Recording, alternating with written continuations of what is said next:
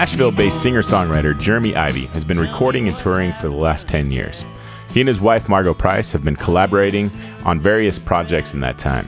Jeremy signed with Anti Records and recently released his second album with that label. It's an aptly named album called Waiting Out the Storm, a reference to the tumultuous year we all just endured.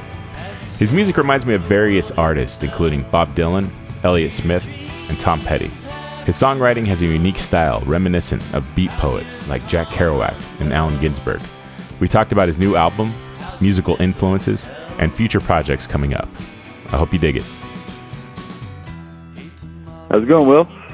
I'm doing good, man. So the name of the album is called Waiting Out the Storm, and it came out in October. The title seems very timely to what we've all been experiencing in 2020, and I was wondering if you could talk about the choice of the title for the album. Yeah, I kind of, I didn't have the title for a while. I usually have a working title, but the one that I was going to use was already used by a couple of people, so it was kind of a last-minute thing. I had to think of something, and that just phrase kind of popped in my head. Yeah, and then I ran it by the wife, and she liked it, and so just kind of went with it. Didn't overthink it. But yeah, it definitely pertains to the last year and what we've been going through. Yeah, there's a lot of storms happening around the country, that's for sure. Yeah. So speaking of your wife, the album was produced by Margot Price, and I was interested in how often you guys work together in that sort of a context. Well, on each other's stuff, kind of constantly. I mean, I've produced a couple of hers, not specifically solely by myself, but there was one that I did of hers that got shelved and never put out, that I produced.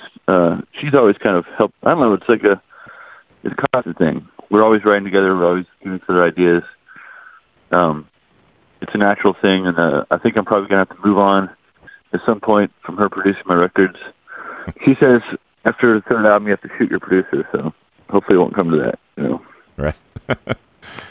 I've heard that, though, that the idea of wanting to work with someone new to keep ideas fresh and whatnot, I can see that making sense for people.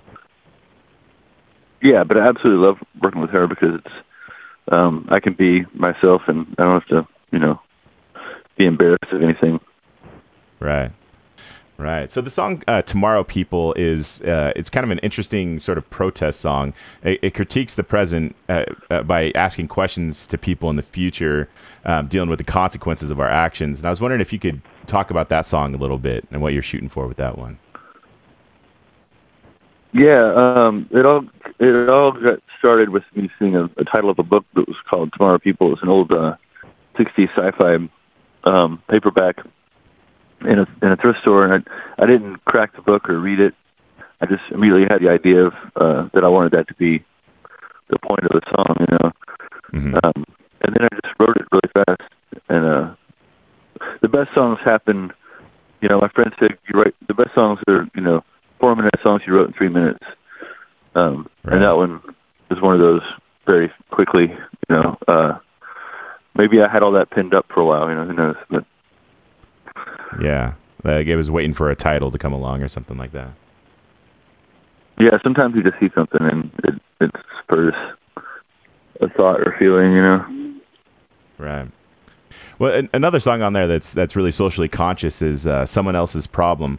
And you hit on all kinds of issues on that one, but it was interesting that I don't really see people taking that angle on songs very often. And I was just wondering if you could tell us your thoughts about that song. Yeah, I don't think that people take a thought and kind of take a microscope to it. We have passing thoughts all the time that we could elaborate on, and especially songwriters that. Sometimes it seems like, that's going to take too long and no one's going to have the patience for it. But I find that I have the patience for it to write it. So why wouldn't people have the patience to listen to it? Right. That one was written quickly too. But yeah, it definitely a lot of stuff on my mind, and Margot helped me write it. A lot of stuff on her mind at the time. And like I said, I've got to the point where I'm no longer afraid of going past the 6-minute mark of the song if it's worth it, if there's something to say there. I think that I don't know why people don't write songs like that anymore, but they used to, you know. Right. Yeah. Well, that song and a couple other things too were kind of reminiscent of beat poetry to me. Just the kind of flow of it and the feel and vibe of it. And I was wondering if you read a lot of beat poetry, if that's something that you're really into. Well, you pegged me, but Will, yeah, I was a big, you know, chunky, to quote a Burroughs book, but yeah, when I was in my 20s and 30s, and I still do, still go back to the poetry a lot. Things like Mexico City Blues by Kerouac and Desolation Angels, and of course, like all the great American Ginsberg poetry, and that definitely affected me. I was kind of a loner growing up, and that's what I did. Was I read a lot, you know. Right.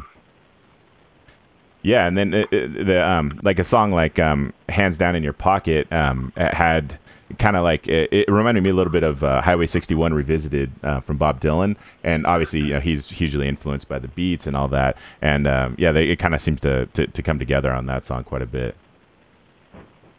Yeah, I was definitely. I mean, I'm always influenced by Dylan.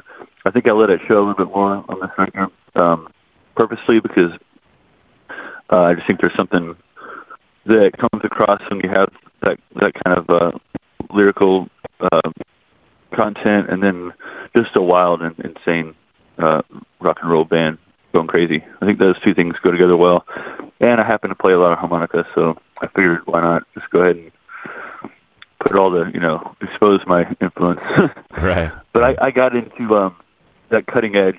I hadn't been listening to a lot of 60s Dylan in a long time, and I got that bootleg, the cutting edge, all the mid-60s outtakes from those three records. Right. Yeah, when I first heard Hands Down in Your Pockets, the song that came to mind was Tombstone Blues. It's had that like kind of wild electric sound to it, you know, and really vibrant sound. I love that song. That's a good one. I wanted to ask you about another influence that I heard, and that's on the song "Movies." I thought a lot about Elliott Smith, and I'm interested if you're into Elliott Smith's music or his catalog at all. Yeah, actually, you know, when I first started kind of gigging a little bit, I used to go play this. I lived in Texas at the time. I played this all-night coffee shop, and I would do Elliott Smith songs. Was kind of my bag, you know. I got into him. I got into everything. He was a genius in his own right, but his guitar playing and his choice of melody, and even his lyrics to an extent, you know, which I don't really write like him lyrically, but yeah, he was huge when I was, you know, early 20s and playing to empty rooms. Right. Yeah, I love Elliott Smith. That's good. Well, the our artists are put in this weird position during the pandemic, and no shows and no touring and everything. And I've been observing artists when they release stuff, trying to connect with fans in these creative ways. And I was just wondering, with this album, what are some ways that you're trying to connect with fans and whatnot, and putting it out in such a strange year and a strange time? Well, you know, I've seen my band a handful of times over the year. I think just maybe twice, and we did a thing at this bar in Nashville called the Five Spot. That was really the only time I played with them since all this happened. We're trying to be safe, you know. It's like COVID cases are crazy all over the country. They're really bad in Nashville and the area that we live in. So unfortunately, I don't get to see them very much. I'm going to be doing a little like live stream thing on the 4th of January at the Five Spot, but I'm doing it by myself, so it'll just be me and a guitar. I really miss playing with him. I wish I could be on the road with him, you know, and hopefully that'll happen at some point. Yeah, for sure. We miss seeing all you guys out there. I've never gone this long since I've been an adult without seeing a show. It's weird. I know. Well, you know, my wife and her band were practicing at the house before they did their Brooklyn Bowl live stream, and I would set up a chair and watch them, you know, outside at our, you know, backyard. Right. That's the only show I've seen. It's funny. It was pretty good though. Last Good night, show. in my hometown in downtown, I was downtown area, and they've been doing. There's a arts group that's been towing a trailer around and playing live music socially distanced to people, and they did some Christmas caroling. Yeah. And I heard the sound coming from a block or so away, and I was just like, oh, that's live music. Like there's that sound of it, and it was just weird. I was like, oh, it was, and they drove by, and it was super cool to kind of wave at them and whatnot. It was a fun little deal. Yeah, it's like hearing the call of some mythical animal that you Right. used to believe in. It's still real. I was gonna say, as far as I'm concerned, I'm just gonna keep chugging away at putting out a record a year. So maybe by the time that I end up actually touring again, I'll have another record coming out. I can play both records. Right. Have the whole set covered. I was going to ask you about projects coming up. So, you got this album. You're promoting it and all that. But are you still writing songs? Are you thinking about going back in the studio maybe in 2021 at some point? Yeah, I've been writing a lot. I've been doing a lot of demos, getting ready for the third record, and I'm planning on early next year recording it if I have to get the band all tested and quarantined, and we're gonna do it probably February or so. Okay. And then Margot's gonna record another record, so I'll be doing that with her too. That should be soon enough. So there's a lot of stuff going on as far as songs go. Right. Whether you can play them for anyone or not, gonna record them. Right. It seems like the vaccines are coming out, and I'm kind of hoping for summer or maybe fall of next year to start slowly opening up shows again, hopefully. Yeah, it seems to be the silver lining on the horizon. They're saying around April, May at the latest that everyone should have them. Right. That'll be amazing if we can travel again. I really miss traveling. That's affected my writing too. Not being able to go anywhere. Right. But I'm looking forward to that. Just going anywhere. Definitely. All right, man. Well, that's all the questions I had for you. Was there anything else you wanted to throw out there before we wrap things up? Well, I don't. This is probably not going to air on today, but today's Tom Waits' birthday, so I was going to say happy birthday, Tom Waits. Yeah. And leave with a little quote that he coined, which is champagne for my real friends and real pain for my sham friends. There you go. Awesome. That's a good place to end it. All right, man. Well, thanks for connecting with me today. I appreciate it. Oh man, thanks for playing my stuff. Are you high?